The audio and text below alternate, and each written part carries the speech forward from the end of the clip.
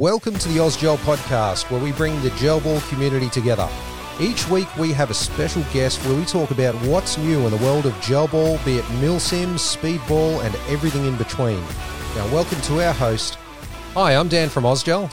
And I'm Michael from Tac Toys. Today, we are going to have a chat with a guy who is now running the operations at Tac Toys.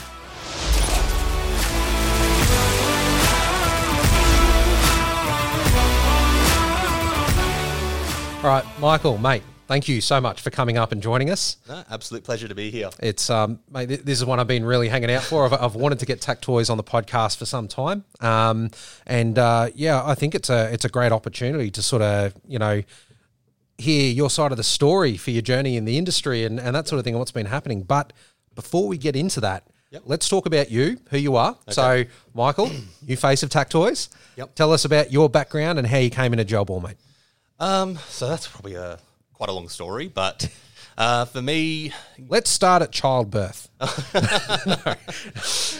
So for me, I have a background in, say, premium retail and customer service. So I've worked for companies such as IBM, Apple, Bupa, Samsung, Telstra, and so my latest stint was basically with Samsung, where I've spent about 3 years there being the sales manager and then the service manager for Samsung Consumer Electronics Australia down in Melbourne.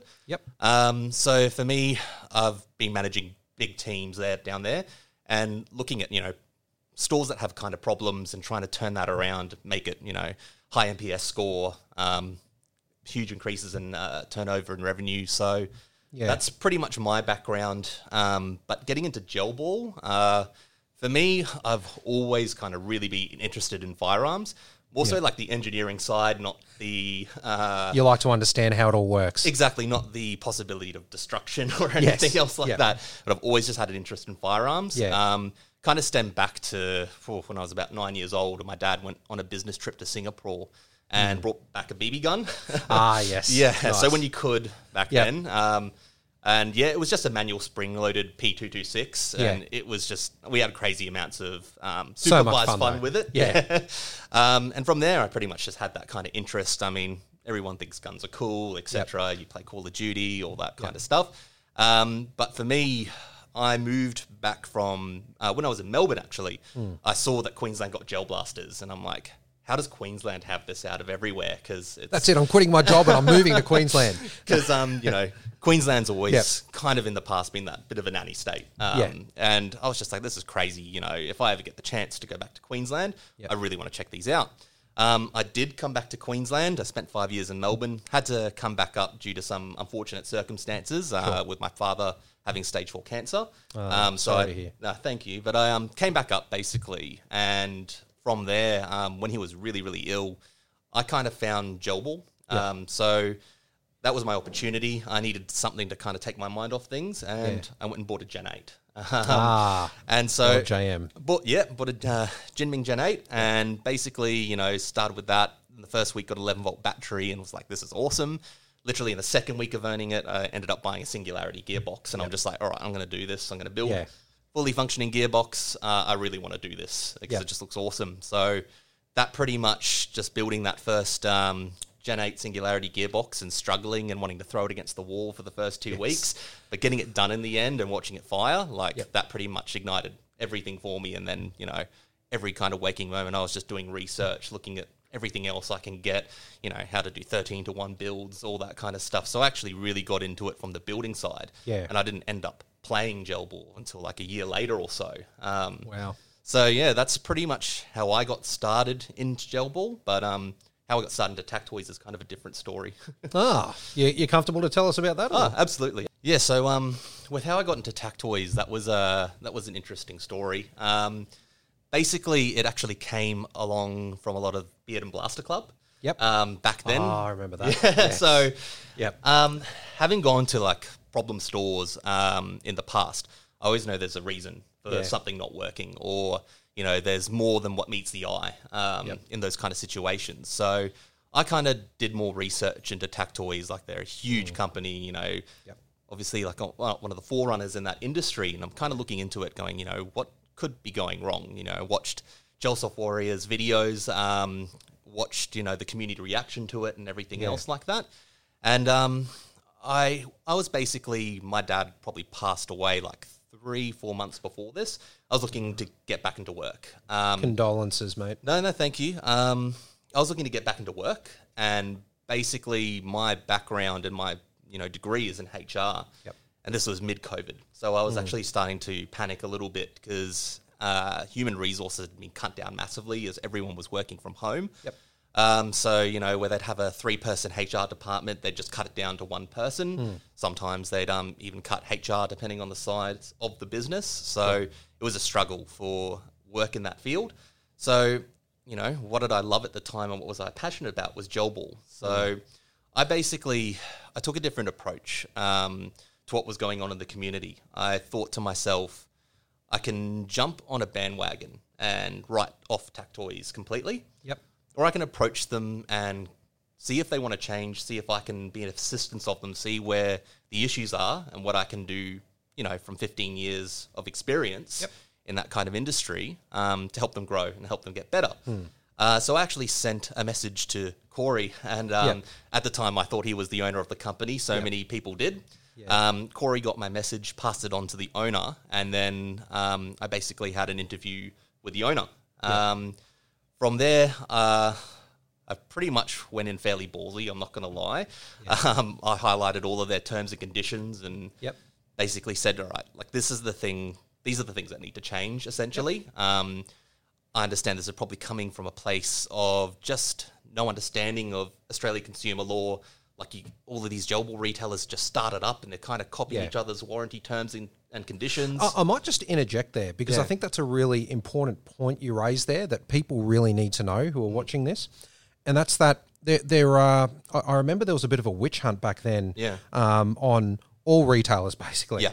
And, one thing that people forget is not everyone is going to be completely experienced in corporate governance and have that understanding, that thorough bureaucratic understanding, because it's such a changing and dynamic environment. Absolutely. And, the pressure that was applied to a lot of retailers back then, you can't just assume that they're all going to know everything. It's just not going to happen. So, just wanted to highlight that. And I think it's a good point you raise, and it's good that you've jumped on board to try and help, patch those holes. But anyway, sorry, carry on. So I had that interview. We basically talked about T's and C's, warranty terms, a lot of things like that. And from what I got from that conversation was Tactoys was operating, basically a company that had to grow really, really quickly. Yeah. And it was growing, faster than expected. It was just absolutely insane. And so the way it was run or managed at the time, it couldn't facilitate the growth and keep up with everything and all of these new blasters and, this industry actually getting regulated to an extent. So that's where they were. And the thing for me to join them was, were they receptive to change? And I 100% got from that interview, yes, we are receptive to change. We want to be one of the best in the industry. We want to go on that journey that you could possibly take us on. And so from there, I had about a 2-hour interview and started the same day. Jeez, that was that. And that was that, and that's where I am now, and I've been at Tactoys for over a year now. Yeah, and I do know that that's probably been quite challenging for you, trying to win back hearts and minds and that sort of thing. How's it all going? For the most part, I think it's going really, really well. I think there is some old school people in the industry who have probably been burnt in early days, and I would not deny that and completely understand where they're coming from. The thing is I wouldn't have joined if they weren't receptive to change, and there is a lot of change going on. I mean, people were shocked by the things that were changing. Like my second day there, I had a chat with the company owner. I said, let's change the warranty terms, and literally second day on the job, it's now 30-day, 3-month, and 6-month warranty. And everyone was just kind of shocked that it just happened overnight. But I mean, it's what I felt needed to be done, just some classic old school customer service, at the end of the day. Oh, that's cool. And so for me, I think it's going really, really well. Like our current customer base, they're incredibly happy, and you're not always going to please everyone. Yeah. There are some people who don't agree with things like, making a purchase and then going, you know what, it's not for me, and wanting to return that and opening it and using it for, a few weeks and on the field and taking it to Spec Ops and it's got paint all over it and going, could I get that instead? It doesn't work like that, unfortunately. I mean...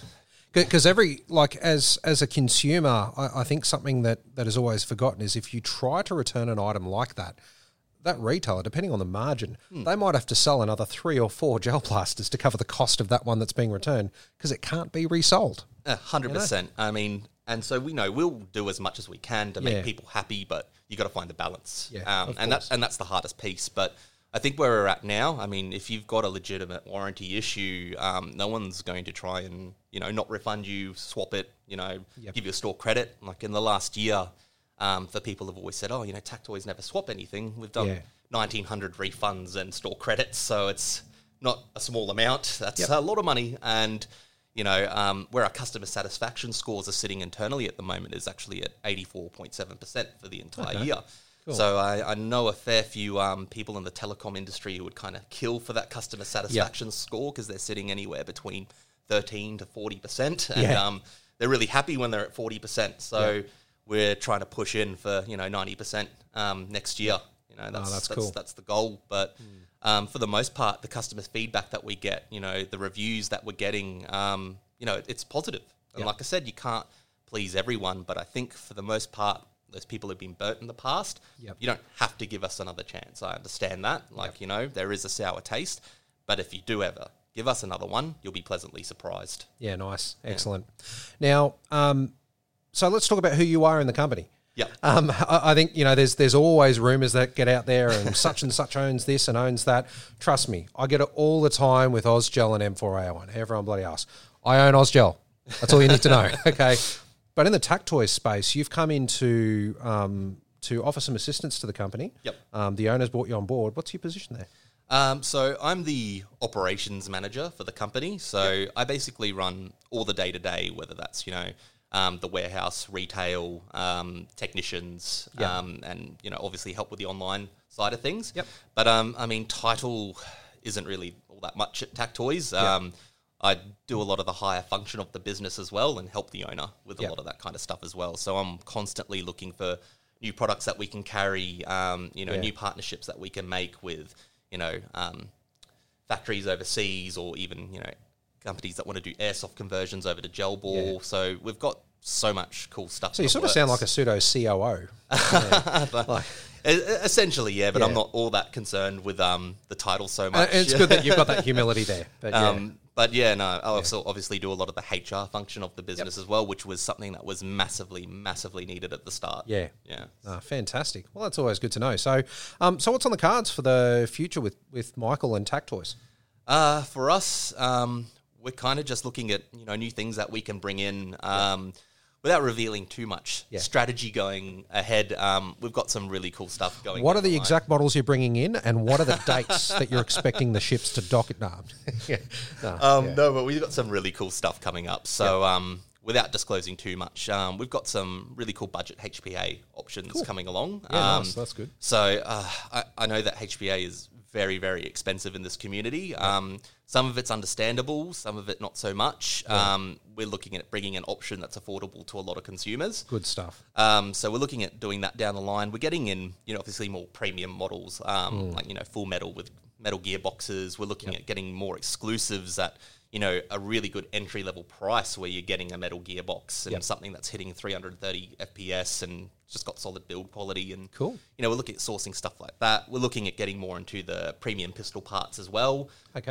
So we've got a couple of things going along at the moment with a lot of aftermarket parts, really high quality stuff, like lightweight CNC BBU units and even stuff like V2 CNC gearboxes, which we want to offer, at a really competitive price to the community. Excellent. So, it's not going to break the bank to have like a really, really awesome build. That's our aim essentially going down the line, but just bringing in a little bit more variety. Not that anyone else isn't at the moment, bringing in some more variety under our brand at least, making things a bit more affordable and just, offering a good warranty on it all. Excellent. Yeah. Oh, it sounds like a good future. And it's good that companies are still looking at, becoming more dynamic and and getting alternative models in. That's always a real bonus. So, yeah. All right, cool. Well, look, again, thank you very much for coming in, Michael. Can you please share with our viewers and listeners how they can find yourself or Tactoys? So with Tactoys, we're on Facebook, we're on Instagram, we're on TikTok, and we obviously have our website, tactoys.com.au. With me, I'm not super on socials, so I don't really put my face on. Maybe we'll have to change that. You can find myself on some of the Tactoys review videos, but that's about it. Okay, cool. All right, awesome. Well, thanks again, mate. And ladies and gents, as always, I'm Dan from Ozgel. You can find Ozgel at www.ozgel.com.au, across all the socials as Ozgel, and on Instagram at OzgelAmmo. Thank you very much for listening and or watching. See you later.